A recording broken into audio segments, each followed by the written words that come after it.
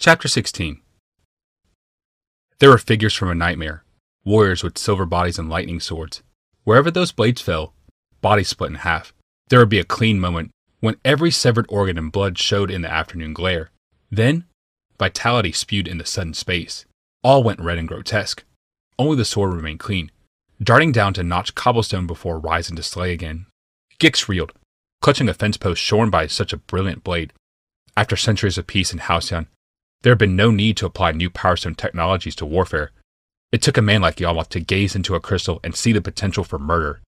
An angry smile formed under Gix's bandages. He himself had used the Power Stone in attempted murder. He was the original innovator, and he could innovate again. Beyond the shorn fence, a sedan chair waited in a small statue garden. Catching an anxious breath, Gix vaulted up over the fence. A sword shaved through wood behind him as though it were mere paper. Leaping into the sedan chair, Gix slid a trembling hand beneath the control crystal. He pulled upward. The craft jittered into the sky. There came a crash below. Gix glanced over the rising edge of the vessel. The silver-garbed warrior who had pursued him into the garden had taken a swing at the sedan chair, missed, overbalanced, and spilled among the statues. Marble figures toppled around and atop the guard, pinging against his armor. His sword had bit deeply into the ground, and he struggled to yank it free.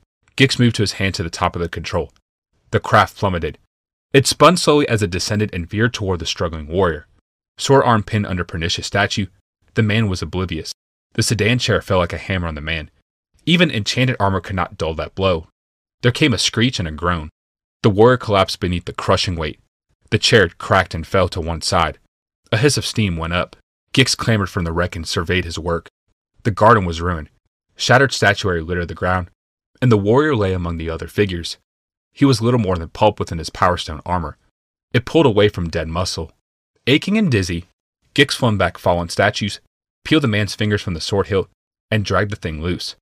The sword was quite a heft, and it tingled in his grasp. Gix kicked the helm off the bloodied head and set it in place on his own head.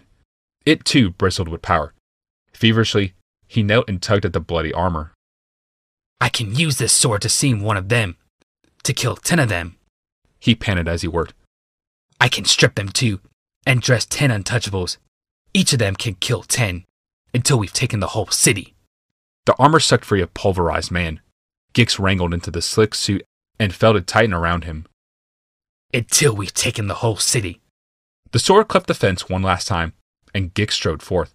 He had not gone 3 paces before he ran his blade into the eyes of another guardsman and dragged him into the garden of statues.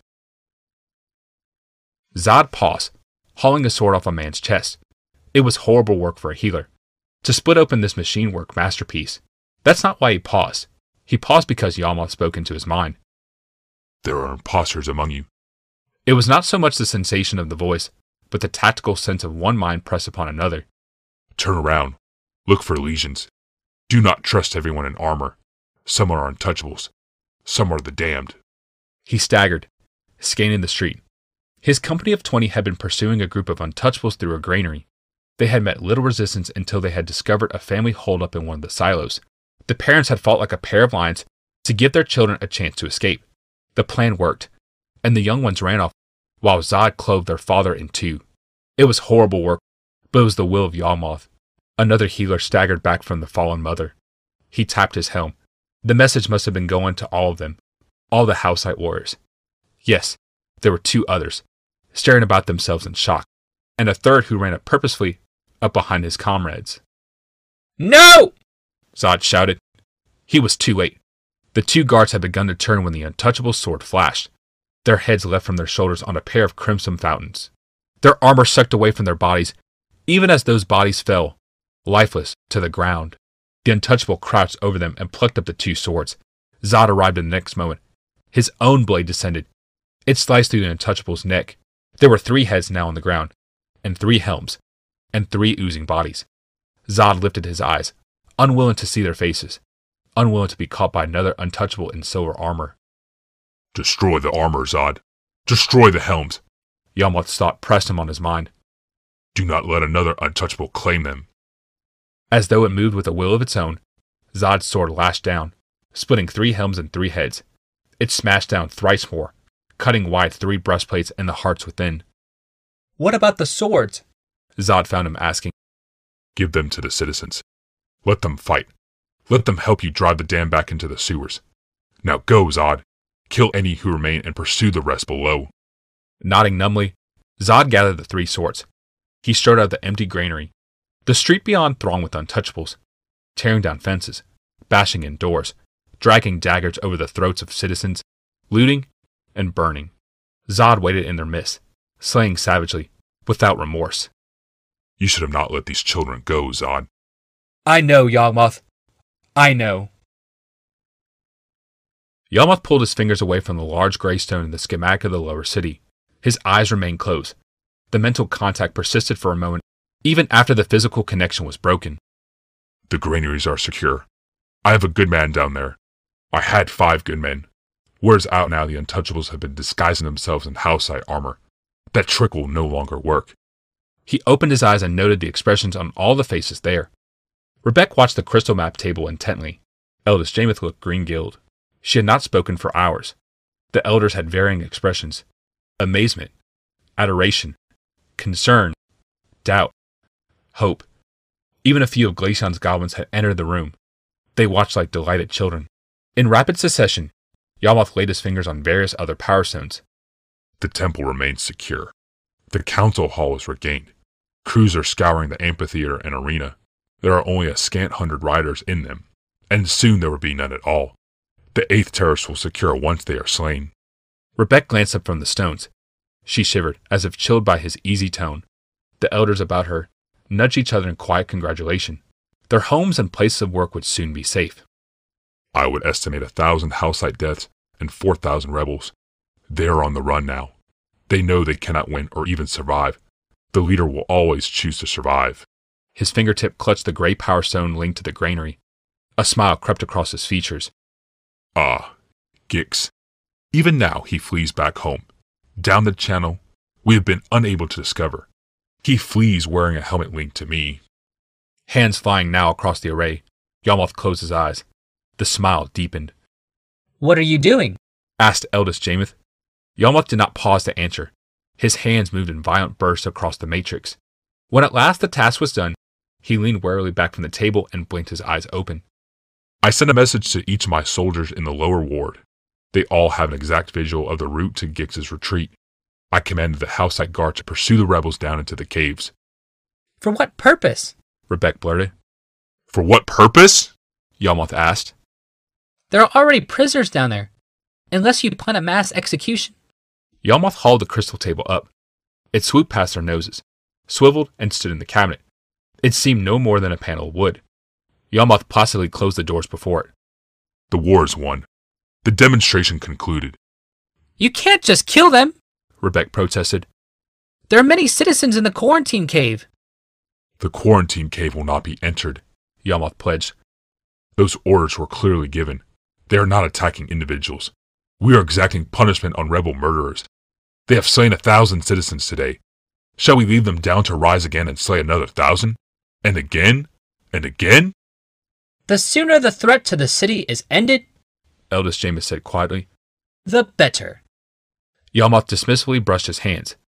What happens down there is the direction of the housesite guard and their captains. I, meanwhile, have more important and more pleasant tasks to perform. He reached into one of the pockets of his armor and drew forth a pendant with a glowing blue stone in it. He opened the chain outward and solemnly drew the amulet around his neck. This gift is from a friend, an amulet that allows me to call on her in grievous times. Rebecca blinked. Call on her?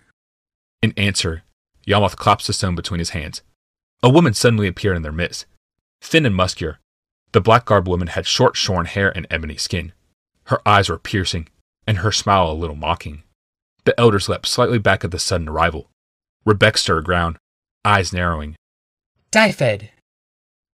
In the flesh, the woman responded with a gentle bow. Eldest Jamet stared suspiciously at her. Who are you? A wizard? Yawgmoth laughed. No, she's grander by far than a wizard. Dyfed is a new breed of human, a rare and wonderful breed. She is the living manifestation of human destiny. Though she was born a human, she is now as different from us as we are from animals. I didn't know what to put on display, Dyfed said. She is a planeswalker. Yalmoth concluded.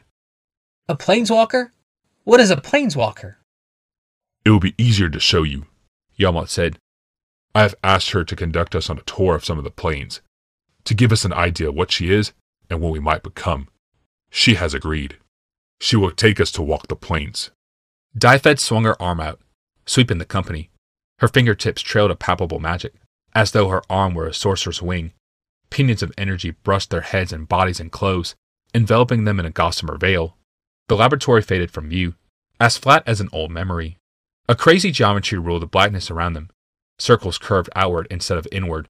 Pentagons had square corners. Every line bled itself into every other possible line. It was a chaos of potentiality, in which all things simultaneously did and did not exist. The corridors of time, Dyfed said in their minds. the blind eternities, the bastard plane, whatever name you would call it. This is the nonsense in which all planes afloat. Everything that is derives from the place of things that are not. There came no response to her words. The mortals couldn't move. As rigid as statues, they hung there alongside each other, just as they stood in the laboratory. Yalmoth, eldest Jameith, elders, Rebek, and even the goblins, none moved. Only their eyes held life, the spark of intelligence. Suddenly, they were in an utterly different space. It was a sere world of orange rock and windswept sand. In the distance stood fingers of stone too tall and narrow to stand on Dominaria. The sky was red, and through its pale veil, stars winked even at midday. The group stood on that world, their feet imprinting the dust, but the magic pinions of Dyfed still enfolded them. I will not release you entirely here. You cannot breathe, and you would freeze, and your eyes would be drawn from their sockets. If not for these things, you would enjoy this place. Here you could leap thrice your height. I brought you only here to convince you that it was nowhere on Dominaria. And now for a more habitable realm. Again into the blind eternities they spun. Against the solid world flattened and folded and inverted itself. The journey seemed more brief, more tolerable. They emerged into another world. They stood on a drifting cloud in an illimitable sky of purple. There was no land below, no sunny emptiness above, only this all-enveloping purple and the stacks on stacks of clouds. A fine mist above their knees condensed the solid ground beneath their feet. The final tracers of Dyfed's magic released them, and they could move, breathe, slump down in weak-kneed awe on the slowing transforming cloud. Rebek strode gently forward. Her feet made a wet sound in the cloud. It clutched enviously at her. A few paces led her to a cloudy cliff. She walked with ease over the knob of stone and stood there, perpendicular to the rest of the group. In a play that is only cloud and sky, it is better if one cannot fall, Dyfed said gladly.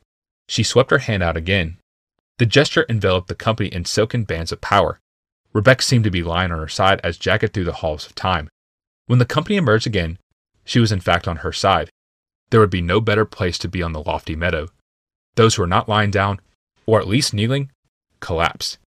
As high as the clouds had seemed, this sunny overlook was 10 times as terrifying. Below the cliff's edge, wide rivers formed slender threads on a wide plain. Ancient forests seemed but clinging lichens.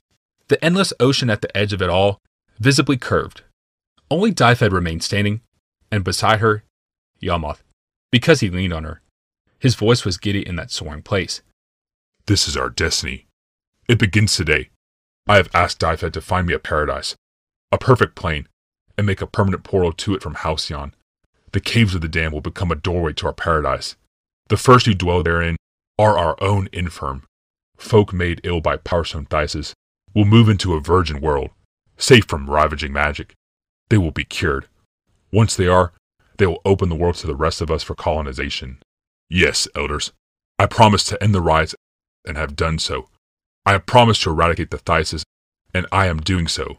I promise to elevate our race into divinity, to bring us to a perfect world in which even death will hold no sway. This day is a first step toward that glorious new world. The only untouchables who survived in the caves of the damned were those in the quarantine cavern, those with thises. It was among them that the soldiers found Gix. Ravaged by disease and war, Gix lay in the dark alcove and panted like a dog with storm terrors. He still wore powerstone armor and helmet. In one hand, Gix clutched a sword. With each he had slain 18 guards. The mood for killing was gone from him, though. He did not lift the sword, even when health corps workers surrounded him. He did not cling the hilt when they snatched the sword away. It was lucky for him that they didn't. The workers were ordered to slay anyone who resisted. Had Gix resisted, he would not have survived to see Yawgmoth. Of course, surviving was what Gix did best. Yawgmoth stood above him now. The tip of his sword hovered above Gix's throat. There would be no escape this time. Why don't you get it over with? Gix asked, trying to sound brave. Get what over with? Yawgmoth replied. Why don't you go ahead and kill me? Yawgmoth sighed impatiently. Whether or not you realize it, Gix, you are my puppet. You have been my puppet for years. I knew you would rise to lead your people. Your ideals run deep, but not as deep as your fear of death. It makes you utterly predictable. Honesty, discipline, charisma, fear. These are your marionette strings. I have been pleased to pull them, but I have no more need of a puppet. Then why don't you go ahead and kill me? Gix shouted. A puppet, no. But a servant? Yes. Like all of us, Gix, you must ascend to survive. You must climb out of your former skin. It is too small for you now. Take command of your strings. Vow your loyalty to me and live. If I am only a puppet, Gix growled, then why don't you just make me vow? Yawgmoth's eyes were as sharp as his sword. That is what I'm doing. He stared a moment more and then snorted. This is tiresome. Yawgmoth raised his sword for the killing blow. Wait! I will serve you. Loyally. Forever. Yawgmoth strode through the caves of the dam among the dead. Health Corps workers tended them with wheelbarrows and meat hooks. They no doubt considered this a mass grave. Yawgmoth would change their opinion. He walked a particular tunnel, long and smooth in the bedrock. Dyfed had said such a site would be needed, surrounded in solid basalt. He walked through the tunnel, running his hands affectionately along the black stone. At its end lay a small chamber, what had once been the private residence of a lord among the damned. Here, just across the threshold, she would make a portal to paradise. Where others saw a mass grave, Yawgmoth saw the future.